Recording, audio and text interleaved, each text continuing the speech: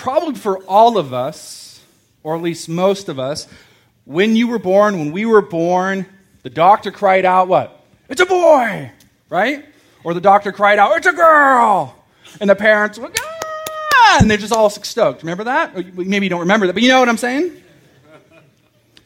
Then they wrapped the boys in blue, right? And then they wrapped the girls in pink, and they gave them like little hipster beanies and little pink blankets. Remember that? And they put them in those little like weird dolly things. You guys remember? That's how it is in the movies, right? See, what if I told you, though, that 100 years ago, girls were wrapped in blue and boys were wrapped in pink? Little boys would have been wrapped, or would have had long hair till about the age 7 or 8, or worn dresses. Remember those pictures of all the family members that didn't smile and like sepia, and they put them in all the horror movies? Remember those? Back then. And they would have believed that like the light color blue was more delicate and dainty. So they would have given it to girls, and red, pink would have been more powerful, more arresting. Give that to the boys. You see, the shift in colors was established in the 1940s.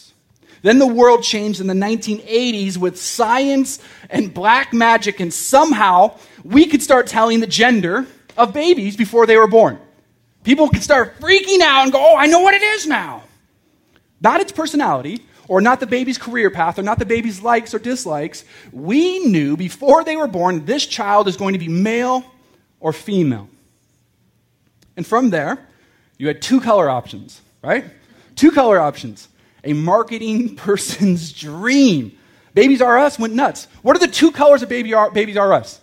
Blue and pink, right? You walk down the aisle, it's like blue and pink. It's vomited all over the walls. The entire human race compacted down into 2 colors.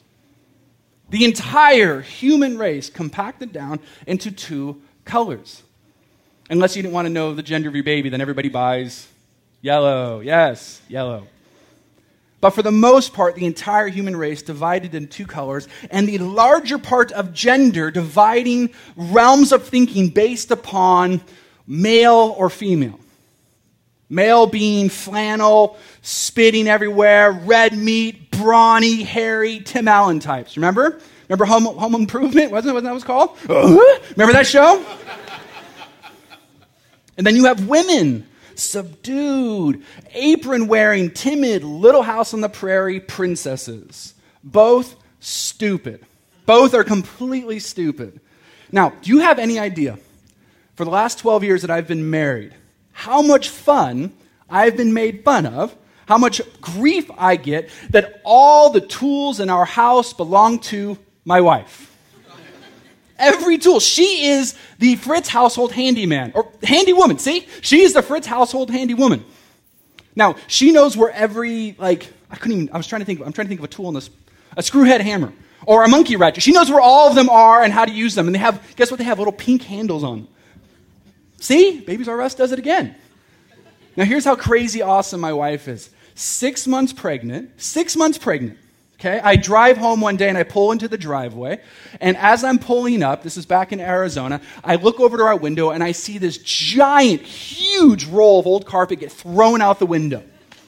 And I come into the house after a long day's work, and there is my wife, and she has replaced all of the carpet in the entire house, 6 months pregnant, with a steak knife and liquid nail. No joke. I didn't say she was a good handyman. I just said she was a handyman. The carpet stayed. It was amazing. But I love that our kids know that in our household, if you need like a spaghetti jar opened, go to mommy. Like if you need a craft or like daddy to bedazzle something, go to me. All the craft supplies in the house, I know exactly where they're at. And I sit there and I draw with the kids, and Emily's outside with like a grill saw. Is that even a drill saw? I don't even know. I don't know is that a thing? Case? No, all right.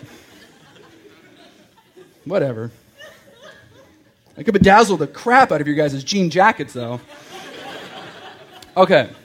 But I bet for some here, hearing even just that little stupid stories, maybe that even rocks the boat of some of your presuppositions when it comes to gender. And throughout the last few decades, all aspects of gender and their presuppositions are changing. And Very, very fast, I might add. You see, biological sex and psychological sex are dividing. Let me repeat that. Biological sex and psychological sex are dividing at an alarming rate. They are no longer considered the same thing, and it's even now, in 2017, in Los Angeles, becoming a celebration. Thus, cultural expectations of masculinity and femininity, or how I feel or how I'm made, are no longer congruent. You see, the topic of gender in our day, it's a sandcastle of sorts with an ever-changing tide. What is here now will probably be gone tomorrow. I try to read as many books as possible, both secular and Christian and theological. And I tell you what, if a book was 3 years old, it was completely out of date. There's many books I just had to keep doing this to, going, this will not work, this does not make sense. And every new author would undo what the last author did even 3 years ago. So then, with all of that, what is foundational? What is foundational that we must know? How do we navigate the shifting sands of gender, especially as a church? Especially as a church. And I ask that, and hear me asking that, not as a therapist or a biologist or a physician or a professor, okay? I can't get into tonight, puberty suppressors or hormone pills or surgery. I can't get into that. Now, I do not claim to have all the answers, but I do hope that you hear me fully tonight as we collectively seek to have a biblical understanding of gender. And again, I'm only going to stress that this topic is huge. I can't even cover a small percentage of it. This topic is massive. But Christians especially, what must we understand? What must we understand in order to wisely engage? Because I would not be surprised if anybody here had a friend or a loved one or a coworker or a neighbor who is understanding that no longer does their biological sex and their psychological sex have alignment. So, what we're about to go over tonight as a church so that we can compassionately interact is extremely important, especially in this city. And so that the men and women in the circles you run with, again, I'm not going to be surprised that if there are gender incongruences, that also means that there's probably hurting. That also means that there's probably deep isolation. And those two components lead one to the gates of depression and anxiety. So what I want all of us to get is, here's the thing, but we might not know personally, we might not understand personally what gender incongruences are for us or what they do to one's life. We all know what it feels like to be alone. We all know what it feels like to be filled with anxiety, to be afraid. And most people whose psychological gender and biological gender who don't line up, that is what they are feeling. So what I'd like us to get away from tonight is just how, if we've come, just how do we win this cultural war? And I want every inch of us tonight to be understanding this massive conversation with deep compassion. So if our engagement ever morphs into, or if you even hear me tonight, but please don't, but if devaluing a person, then we've misread the words of Genesis that we're just about to read, or the words of Jesus, or the gospel entirely. So it's important that we have a healthy understanding of this conversation.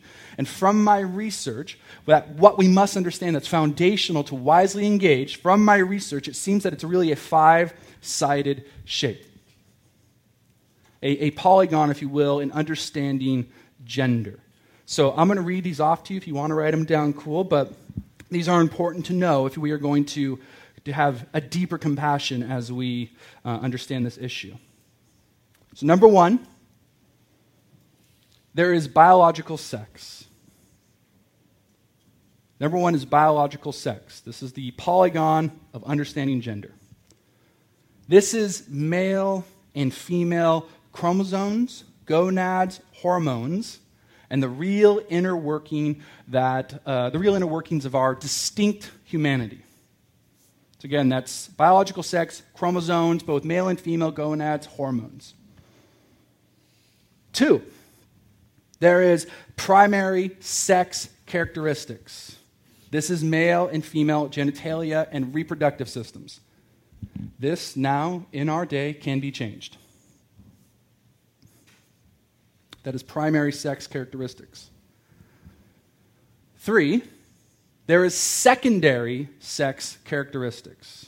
This is muscle mass, facial hair, breast, and all those type of things, and they too now can be changed.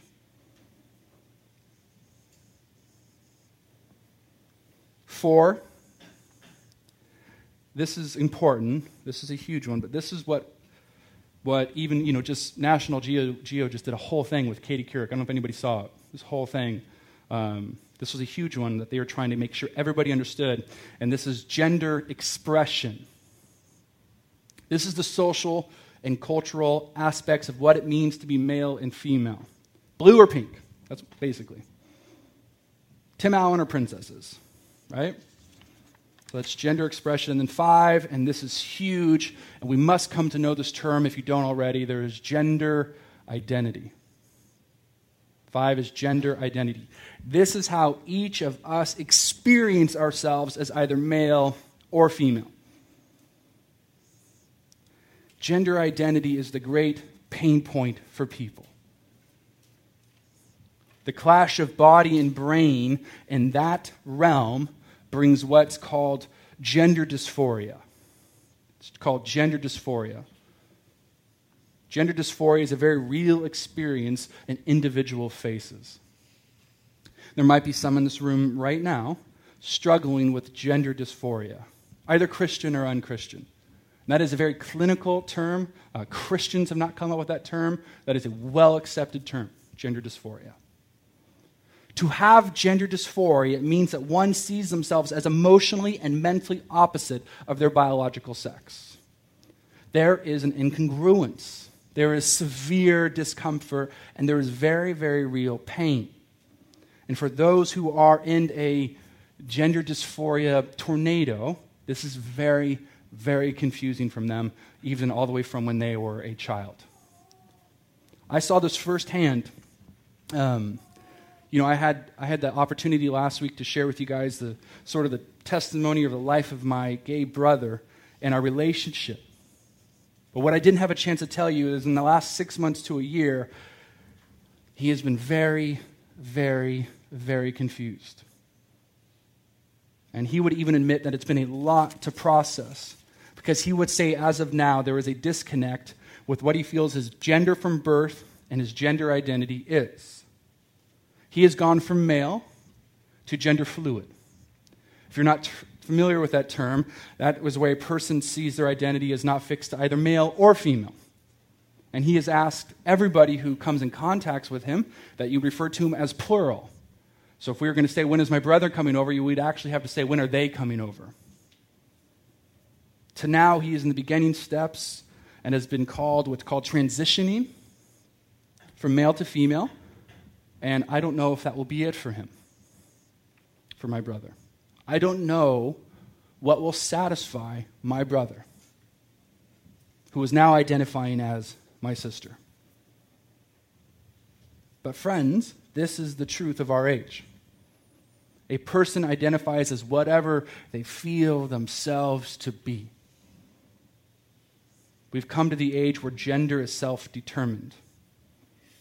I'm reminded of the words from John Stuart Mill. He's basically the founding father of modern, Western liberalism. He says, over himself, over his own body and mind, the individual is sovereign. The individual is sovereign. And when you or I are sovereign and we see all of life as ours to determine, then everything, church and relationships, is only if we're in the mood for it. Sex is about orgasms. Fetuses are about organisms, right? Marriage is temporary and our bodies can just easily be changed. Now, this isn't a pastor's observation. Please don't hear some Christian guy up here just ranting. These are social, secular facts. If you didn't know already, we are in a gender revolution. A gender revolution. And the church is so just trying to keep up. The church is trying to keep up. Times magazines a while back has stated that gender especially the topic of transgender, is the next big civil rights frontier. It's a very famous line. You probably have all read it or at least heard about it. We are in a gender revolution. We already know this revolution has started on Facebook, right? With gender identification. I'm not on Facebook, by the grace of God, but it's allowing users to customize their gender from male to female to now other. Again, I'm not on it, but I've been told it has somewhere upwards of 70 options. 70 options, including bi gender, transgender, all the way now to the slot that you can customize. You can customize it. Is that not the sovereign individual? They will allow a person to convey whatever they feel, whatever their authentic self to be, even if that's beyond gender. Which makes us ask, does gender even matter anymore in a gender revolution? Judith Lorber, a radical feminist, says this: when we no longer ask boy or girl in order to start gendering an infant, when the information is as irrelevant as the color of a child's eyes, you see that you in there? Yeah, she's English. As the color of a child's eyes, only then will men and women be socially interchangeable and really equal. And when that happens, there will be no longer any need for gender at all. Now, I'm all about gender equality, and so are the scriptures. But is the dissolving of gender the goal? Is the dissolving of gender the point? Simply, does gender matter? There's so much controversy over that question alone. And when there's controversy in our feelings and how we feel as one another in a community and in a city, where there are sandcastles of thoughts in an ever-changing world, is there something to cling to? What many people would just say, is there a normative? Well, for Christians, we believe that's the Bible. We believe that's the Bible. The Bible is a solid ground beneath our feet in a culture of bewilderment and customizable identities, right? And don't freak out. I mean, we're at a church gathering. You knew I was going to talk about the Bible. The Bible, he's a scoundrel. So here we go. Let's be honest. Actually, before we get in, let's be honest. This is deeply confusing and a stressful reality for all. Not just Christians who are trying to engage compassionately. This is a stressful reality for all, and everybody is gripping for some sort of unmovable truth. Everybody. So to find solid ground isn't just a consideration for Christians. This is a consideration for every person here. So I want to read Genesis. We've been flirting with Genesis 1 and 2 throughout this entire sexualized series, probably hitting a different component of it every time. Every week, I believe, we've talked about Genesis. But now remember, as we look at it for the last time in this series, whatever is referenced to in the New Testament, even the Old, back in Genesis 1 or 2, is to be understood as God's divine design for humanity and nature. Basically, this is how God wants it. Let's start in verse 26.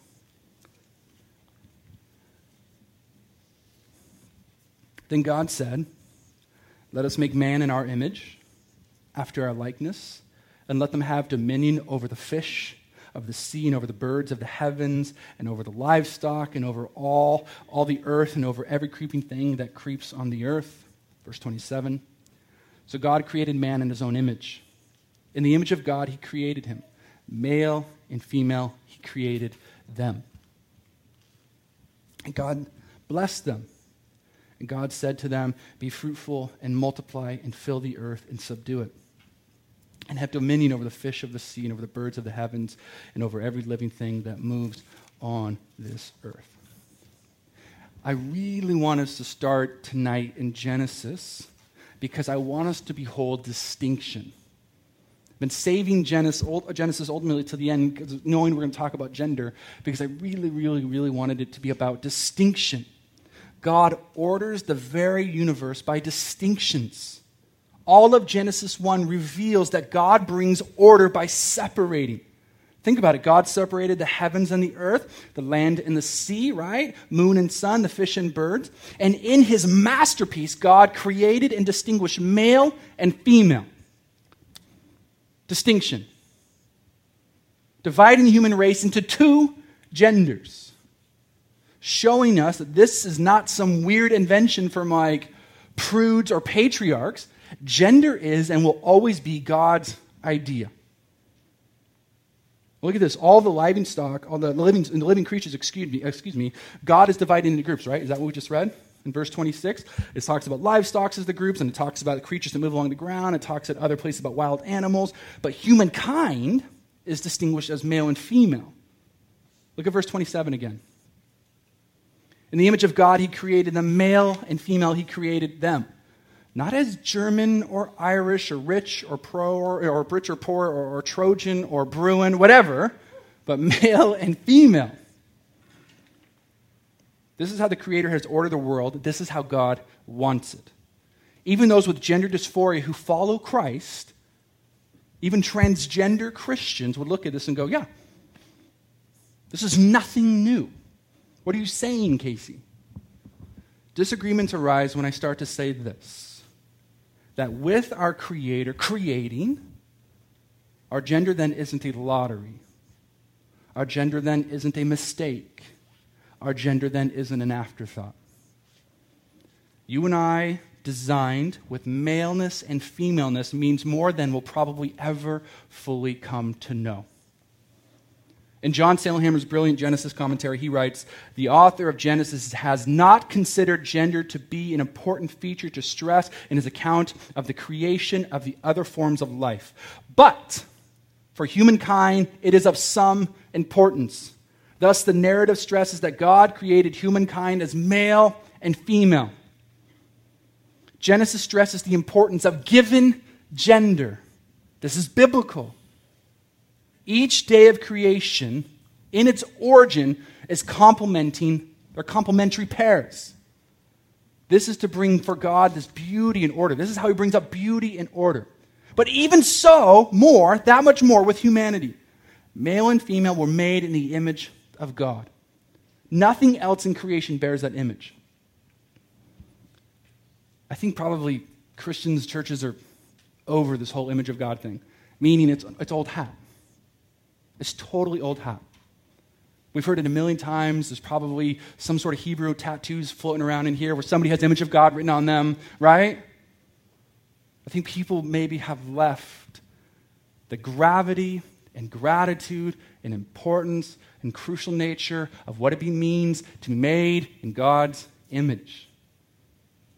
The Christian view of our sexes is a reflection in the nature of God. And not merely a distinction for the purpose of procreation. That is a massive argument. Know that from people on the side who would say that gender doesn't matter. They would say that gender is just about procreation. And we see here that is absolutely not just the case. Yes, it's important for procreation. But it's male and female image bearers together which brings wholeness. So just as man was made in the image of God, so is female. So hear me. That means we do not get a full understanding of God unless both genders have been established. But just so it's said and known, I just want this to be put out there for everybody for public record. To be made in the image of God is a reality that's bestowed upon all. Meaning, yes, male and female, but also that means gay, straight, transgender, transsexual, all humanity are the image bearers of God. Essentially, this is who we are from creation. Male and female, separate from one another, are only half. They only become half. And thus they are half representing from God. If we just had men on this earth, God help us if that ever came that way, that would be horrible. If we just had men on this earth, we're only half representing God. If we just had women on this earth, we'd be flourishing and doing incredible things. God bless you, women. Society would be better. But at the same time, it would only be halfway representing God. God is both masculine and feminine. It took two of us, male and female, to represent the glory of God. So when male and female come together for sex, within the marriage union, or when male and female come together in community, or when male and female come together in fellowship or relating to one another, this is a representation of something brilliant and beautiful and cosmic. Gender matters. You guys remember Dale Keene? He did the lecture and he kicked off our series on sexuality. He says this: not only are we relational beings, who cannot find wholeness without relating to God and one another, but we also are gendered beings. And we cannot be whole without relating with the other gender. Men and women require the other gender for relational wholeness. I actually like a lot what Dorothy Sayers suggests. She says we should probably knock off this whole opposite sex thing, and we should start calling each other neighboring sexes. I'm into it. Let's start it. Let's do it. I like it because what it does, it makes this puzzle-shaped need for the other neighboring sex. Now, I want us to notice, did you notice that the design of gender and the establishment of male and female comes prior to the establishment of marriage? Did you notice that? Marriage shows up in Genesis 2, but right now we see the complementing of sexes as a reflection of God's image. So that's showing us with this that gender is more than sex. Gender is more than sex. We covered this a lot in our first week. Gender is more than sex. Gender is more than genitals, right? Gender is more than just baby making. Again, that's important or none of us would be here. But it's not all about that. Now, please hear me. I'm not saying that God's plans for humanity were merely just male and femaleness. Another problem that the church has is not making a big enough idea of gender and then at the same time making way too big of a deal of gender. There's far more to our existence than just gender. But to be fearfully and wonderfully designed, made, and created as male and female is deeper than biological and psychological sex. And it's here where the heat gets turned up in any talk or sermon or conversation. This is where I make enemies in my email inbox, is in all caps and a lot of red letters and all those type of things, especially with those who define gender differently. But to interpret Genesis is to view the Christian vision for identity as set, unchangeable. Thus, we can alter one's body through surgery by removing or adding biological characteristics. But I believe the Bible reveals in Genesis and elsewhere that God purposely and fearfully and wonderfully determines our gender beyond genitals. God determines our gender. Thus, our identities given at creation transcend how we feel. They transcend even if there's something that we change about us. Because there is a heavy spiritual dimension to our gender. That's what we've been trying to unpack for 5 weeks. So Genesis shows us that who we are is discovered, not determined. What Genesis and all of Scripture shows us that who we are is received, not defined and not directed by us, by what the father of liberalism would call us as sovereign individuals. I can only assume at this moment I'm just pissing people off maybe, or, call me a bigot or sexist or whatever. Because today, in this moment, I am breaking the number one societal rule. That rule being that all of life must resonate with how we feel. That is the golden rule of Los Angeles. How we feel is it. So much so that we make the body change rather than the changing of our brain. Because there's no way we could possibly have a wrong thought. Life is subdued. Existence is subdued. Our body is subdued under our feelings. They have to submit. Again, this is culture's golden rule. And if we think that this applies only to gender, to them. No, we are sorely mistaken. This sovereign individuality casts a shadow upon all people, sexuality, power, ambition, vocation, purpose, and relationships. Modern day self-authenticity pushes us to create our own beliefs and morality based on how we feel. That no matter what, you have to be true to yourself. Be true to yourself. This is the mantra of our day, right? Brilliant philosopher Charles Taylor says that it means we're in the age of authenticity. If I could put a Casey Fritz spin on that, that would just mean you do you. You do you, dude. You do you. I feel this way. Cool, you do you.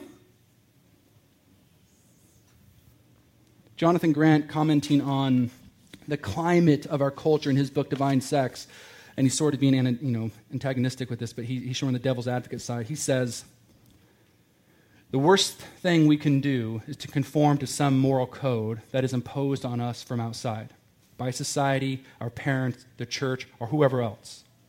It is deemed to be self-evident that any such imposition would undermine our unique identity. The authentic self believes that personal meaning must be found within ourselves, or must resonate with a one-of-a-kind personality. If this is the climate of our culture, it should be obvious then how the society golden rule that impacts the way we view everything from government to gender. But listen to this. This is how liberal feminist, another one, says it. I don't remember her name off the top of my head. It's probably up there. But she says, I consider me neither gay nor straight, neither male or female, neither human being nor animal. Sovereign individualism. So as the world goes from one identity to another, to another, to another, from male to female to gay to straight to human to animal to none of it, every being is just trying to answer the most pervasive question, the most pervasive, fundamental question of life. That's all that means. All she's trying to do is answer the most pervasive, fundamental question of life. Every transgender individual we run across is trying to answer the most pervasive, fundamental question one could ask. That being, who am I? Right? That's all we want to know, right? Who am I?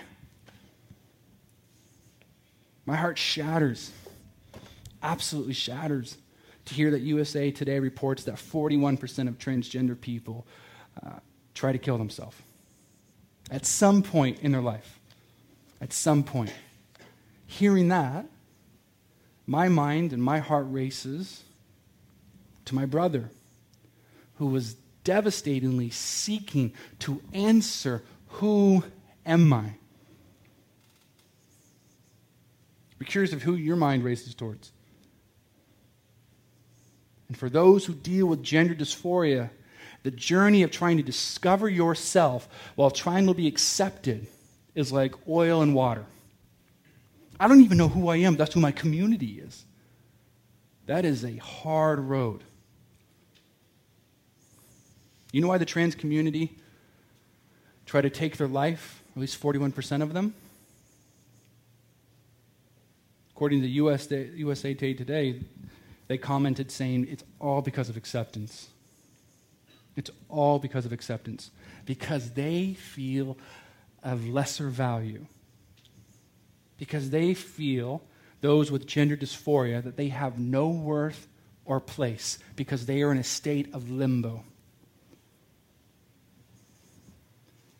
I may not be able to relate to gender incongruence, but I can relate a whole lot to having a horrible self-worth image.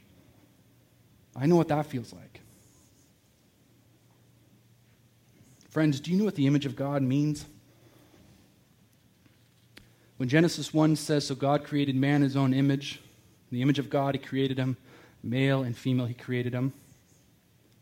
This means so much, it means so much. The Imago Dei means so much. But ultimately, it means that you and I have worth. And so we don't hear 41% of transgenders from USA Today killing themselves. What we read is 41% of image bearers taking their life because they feel they have no worth. So basically, we feel that there's people who have unbelievable worth and as they are made in the image of God, taking their lives because they say, I have no worth. The image of God means our identity and the discovery of who we are in God begins with a resounding proclamation of you have value. You have value. Worth and value, not as you should be, Not as a heterosexual, not if you're married, not if you dress like a boy, and not if you dress like a girl, not if you throw away your hormone pills, and not if you take hormone pills, not if you become a Christian or you reject Christianity your entire life. Nonetheless, you have worth. Because in this moment, from the beginning of time to now, you are the image of God. And our worth comes from not what we make of ourselves. Isn't that what we're just all striving for? Isn't that 99% of everybody in Los Angeles? Let me make something of myself.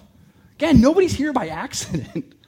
If you are, you want to spend $3,000 a month in rent by accident, you're crazy. Nobody's here by accident. Our worth comes not from what we make of ourselves, but from realizing that the greatest form of acceptance exists only in Jesus Christ. This is the most pervasive, disruptive longing for completion. When I've talked with my brother, he would use that word complete and whole almost every other word. I want to be complete. I want to be whole. That has got to be the most exhausting longing that we as creatures will ever face. Here's what I mean. The first man and the first woman in the garden were tempted to become like God. Remember that?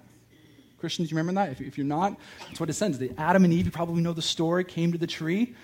Satan tempted it. The serpent tempted to become like God. And they told them to become like these sovereign individuals. Yet rather than realizing they are made in the image of God, they sought to be like God, abandoning the true God and setting out to define what is right and what is wrong and what is male and what is female and this is me and this isn't me. Never, ever fully satisfied.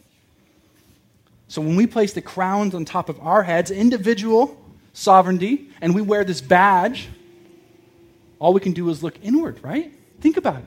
Think about this process. If we say, I am individually sovereign, and I am now like God, all we can do is look inward. And that's what breaks my heart with people with gender dysphoria. They're looking inward. Where else do we sovereign beings look when we intrinsically know that we determine reality? The Christian faith would rather say, rather than looking inward, look upward. Look out for completion. You see, every craving to the answer of the question of who am I, our culture answers this with overly sexualized ways of who am I. The Bible would reveal that those languages exist to find their completion in God. So how can we as creatures possibly know who we are? What image we bear? I mean, think about what Voltaire said, right? If God has made man in his image, we have surely returned the favor. Sin has torn open this dissatisfaction black hole in our chest with who we are and with our worth. Again, my brother, I don't know whatever is going to satisfy him. I don't know how far he will go until he feels complete. But again, what's stunning about the truth of Scripture and about the gospel of Jesus is that Jesus frees us not to become what we want, but to find the freedom and acceptance in who we are. That is the gospel of Jesus Christ. Now, in no shame or form am I suggesting this, that if you become a Christian, all dysphorias wash away. Or that Jesus died on the cross to ensure that little girls wear pink and little boys wear blue. That is disgusting. Please don't walk away at all hearing that. That's gross. Jesus came, and he was born as a male, and he lived, and he taught, and he worked, and he loved, and he died, and he rose again to save and start a new community, a family. I say that because the Bible says this. Let me read these verses to you from the New Testament. For in Christ Jesus you are all sons of God through faith. For as many of you as were baptized into Christ have put on Christ. There is neither Jew nor Greek. There is neither slave nor free. There is no male and female. And for you all are one in Christ Jesus. The Bible says if you put on Christ, then all cultural divisions are burned to the ground. No matter who you are, you find acceptance in the family of God. In the family of God, the church, functioning as it should, doesn't lead with, Jesus loves you, transgender, but. The family of God, the church of Jesus, the bride of Christ, does not lead with anybody with gender dysphoria that Jesus loves you if Never. Remember what makes the saving gospel of Jesus Christ so scandalous and uncomfortable and offensive is it takes the Jews and the Gentiles, the haters and the lovers. It takes the good and the bad. It takes boys and girls, and it takes you and I, all of us. And it says if you can completely confess with your mouth and believe in your heart, you will be saved. You will have acceptance. Church, it means that we come alongside and care for those who are hurting, confused, homosexual, heterosexual, gender fluid, transitioning, and transgender. Even if they never received Christ, it does not give us a ticket to stop loving them or caring for them or reaching out to them. Because the love of God has called us to transcend all transactions.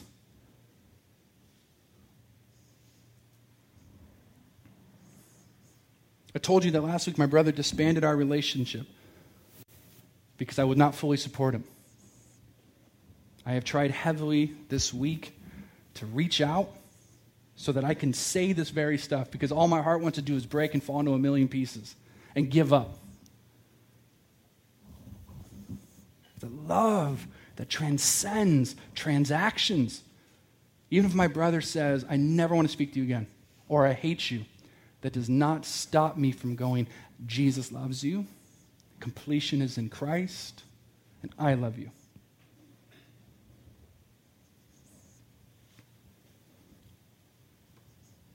I think it's important that we repeat what we talked about last week, that if we have this understanding that any amount of serving or caring for people who, not Christian to transgender to homosexual, any amount of serving or loving them is this fearful affirmation, then we are sorely confused on the type of love that Christ has called us to give to those who are different or reject or whatever. I want the church to function as it should, and that means walking alongside of those who are radically rethinking gender, radically rethinking marriage.